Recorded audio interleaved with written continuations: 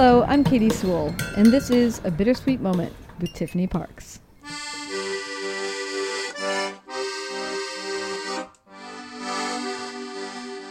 Hello and welcome to The Bittersweet Life. I'm Tiffany Parks, and this is your midweek Bittersweet Moment. Today, I dropped off Aurelio for his first day of first grade. Allora, iniziamo questo anno scolastico accogliendo I bambini di prima dalla materna.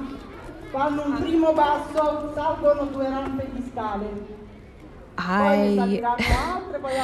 As you can expect, I'm a little bit emotional about it. I will try to hold it together during this mini episode and not start crying. No guarantees, but I will try.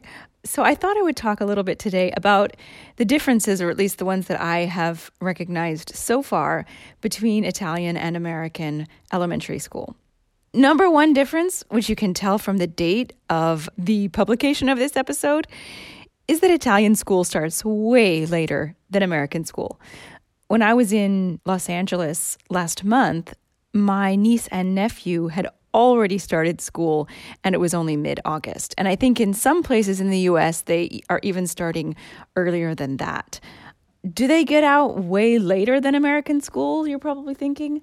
No, actually, they get out even earlier than American school. So usually kids finish elementary school at least, but I believe that it's the same all the way up through high school, around the end of the first week in June. When I was a kid, we started at the end of August or the beginning of September, and we finished around mid-June.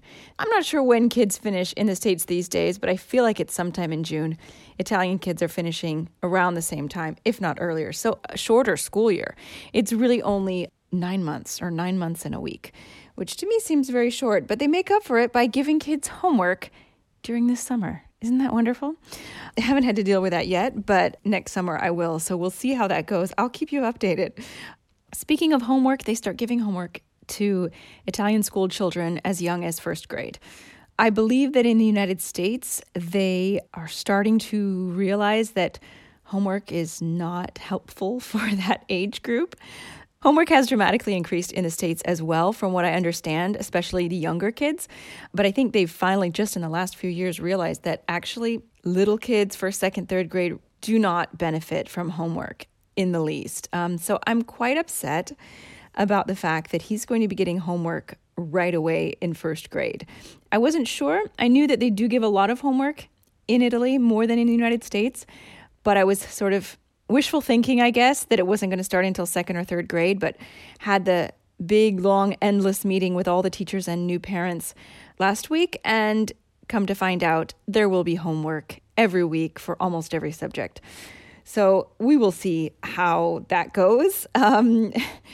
I also read that the new sort of rule of thumb, at least in the States, is that children should have no more than 10 minutes of homework per day per grade they're in. So if you're in first grade, no more than 10 minutes. If you're in second grade, no more than 20 minutes, etc. on up. So we'll see how that compares. I'm interested to know, very interested, but I guess I'll find out shortly. I have a kid who, like probably most kids around his age, has a hard time concentrating. So we'll see if we can get his homework done in a reasonable time. And I say we because I have no doubt that I'll be helping out with the homework. Italian schools are famous for like the parents doing the homework for the kids. And I always thought that was ridiculous. And I always said I would refuse to do that. But, we will see. And speaking of parents doing things for their kids, and that's kind of an Italian thing. You'll see it all the way up through adulthood, far into adulthood. Parents of adult children doing things for their children that really the children should be doing themselves, whether it's an old lady doing her 40-year-old son's laundry, situation that I encountered a long time ago. I'll tell that story someday on the podcast. Or parents doing their kids' homework. It's universal in this country. But one thing that the parents almost always do for their kids, especially if they're in elementary school, is carry their backpacks. And this is something that I've been seeing, since I moved here. I used to have to walk by an elementary school on my way to the bus stop years ago when I lived in Trastevere. And I just remember always seeing the mom wearing the backpack. And I always thought, I can't believe that parent is wearing the backpack and their kid is just skipping along the kid should be having the responsibility of carrying the backpack. And I saw this with my mother-in-law as well, with my much younger sister-in-law. When she was still in elementary school, my poor mother-in-law was always dragging this bag around. But there's a reason for it. And it's the same as the reason for, maybe I should say the justification for Italian parents doing their kids' homework. And that is they've got tons of books in their bag. Italian schools famously, they have a book for every single subject, and most schools don't have lockers. Aurelio's school is one of the rare schools that does have a little locker in the hallway outside the classroom, so I'm hoping that he won't have to take all of his books back and forth. But those backpacks get very, very heavy. So, when you do have a 6-year-old kid and they're expected to carry this massive, heavy backpack, now that the shoe is on the other foot and I'm a parent of a young child in Italy, I'm starting to understand why the parents carry their kids' backpacks. I will resist as long as I am able. You have my word on that. Another difference between Italian and U.S. elementary school is that the day is much, much shorter. They have different variations on the schedule. Not all schools do it the same way. Some schools even have Saturday school, believe it or not. My husband went to school on Saturday mornings. In some schools, if the school has a shorter day, meaning it ends just before lunch, then they'll have school on Saturday to make up the hours missed. Our school has 2 long days until 4 p.m. and 3 short days. And you can choose as a parent if you want your child to stay for lunch, if you want to pick your child up before lunch and give them lunch at home on the 3 shorter days. There is an after-school program for the other 3 days, so that if you are a parent who cannot pick your child up before 4 p.m., you can leave them until 4 p.m. every day. And on those 3 days, on the shorter days, they just do homework on those after-school days.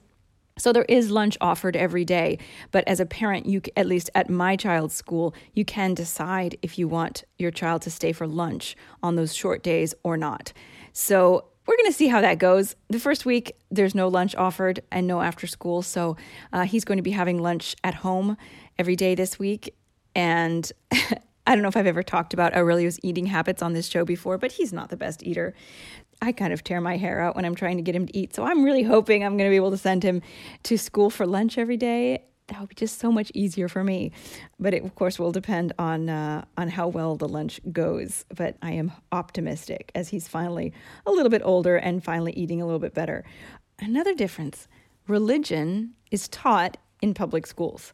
Now, Aurelio is going to a Catholic school, but I know from experience with my little sister-in-law that even at public schools, they teach religion. And it is not required, actually. You can opt out of it as a parent. If you don't want your child studying religion, you can have them do some other activity at that time.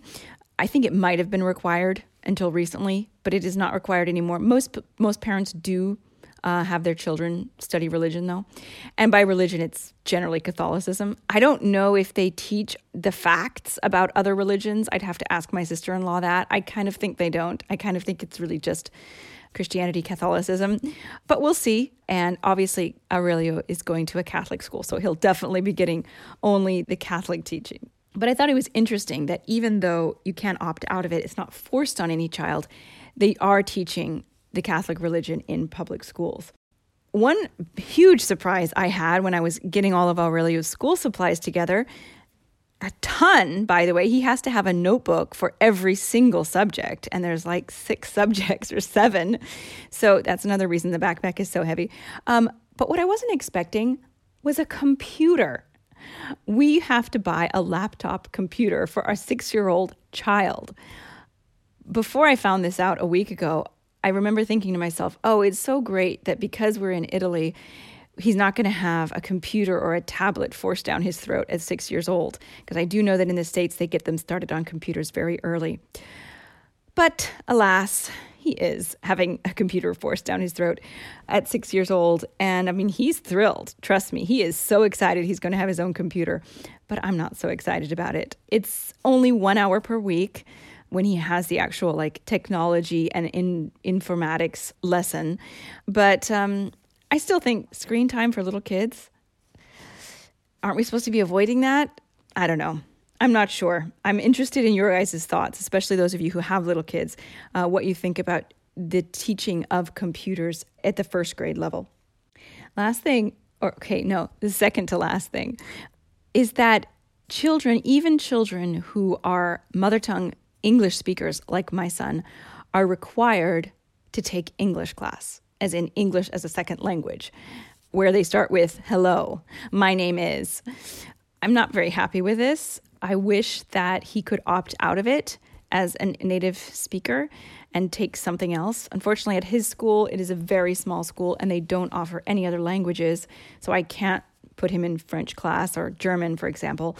But I do worry about it. The teacher is not a native English speaker. So here you're taking a 6-year-old child who is a native English speaker and you're forcing them to study English with a teacher who is not a native English speaker. It seems counterintuitive. I asked at the meeting if they taught British or American English. And of course, I'm not surprised. They teach British English. And she said, he will come across, spelling differences. And I don't think that's a huge problem. I think that if you're smart enough, by the time you're through with elementary school, you can figure out that British English and American English spell things in different ways. And it shouldn't be a huge problem for you. But what I did want to make sure of was that his accent wouldn't be corrected, that they wouldn't try to force my American son to speak with a British accent. That said, I know that the teacher, when she speaks English, will speak with a British accent. So we will see if he picks it up. I have a friend who has 3 children, and they studied at a British international school in their formative years. And despite the fact that both of their parents are American, they both picked up British accents when they were little. Eventually, they lost them after they left that school. But the school is very influential in that way. So we'll see how that goes, and we'll see how bored Aurelio will be having to learn my name is and how are you when he already speaks English at a very high level. The very last thing is the famous grembiule. The grembiule, this means smock in Italian. It is something that almost all Italian school children have to wear. What it is basically, it's what the word implies. It's a smock. It's a long cotton garment that goes to about the knee length. It has really no shape to it. It has buttons up the front. It has a little Peter Pan collar, and usually the smock is dark blue, although sometimes they can be white. And very rarely you'll see little girls wearing pink ones, but usually all the children wear blue. And the little Peter Pan collar is often white or pale blue. It completely covers the kids' clothes, except for maybe the bottom of their pants. The idea is, of course, to keep them clean, keep their clothes clean while they're at school, and also to serve as a type of uniform. And I'm all about the uniform. I like the uniform, but this smock, if I were a kid, I would not want to wear that thing. And when we went to order Aurelio's uniforms, because at his school they do have a separate uniform for certain days of the week when they do sports, so it's more sporty uniform. When he tried on the grembiule, he was mortified. He said, "I can't wear this, Mama. I don't want to wear this. You can't make me wear this." I had to assure him that every single child in school would be wearing that on the days in which they don't do sports. When I found out that because the school is quite hot, it's quite a warm building, they don't make them wear the grembiule until the beginning of November. When I told him that, he was so relieved and so excited. So I can't share a photograph of him wearing his smock because he will not start wearing it until the beginning of November. But I will try to dig up one of my husband wearing it. Might as well embarrass my husband since I can't embarrass my child. So these days, kids really only wear the grembiule during elementary school. But in my mother-in-law's day, they wore them in middle school as well. I will try to get a photo of her wearing one if I can. This has been your midweek Bittersweet Moment. Thank you for listening and join us again. Bye. Do you have a topic you want us to explore? Send your requests. We love to hear what you want to know. Visit thebittersweetlife.net and contact us with your questions, your adventures, your observations, your favorite episodes. We love hearing from you. You can also find us on Facebook, Instagram, and Twitter. Just search for the Bittersweet Life Podcast.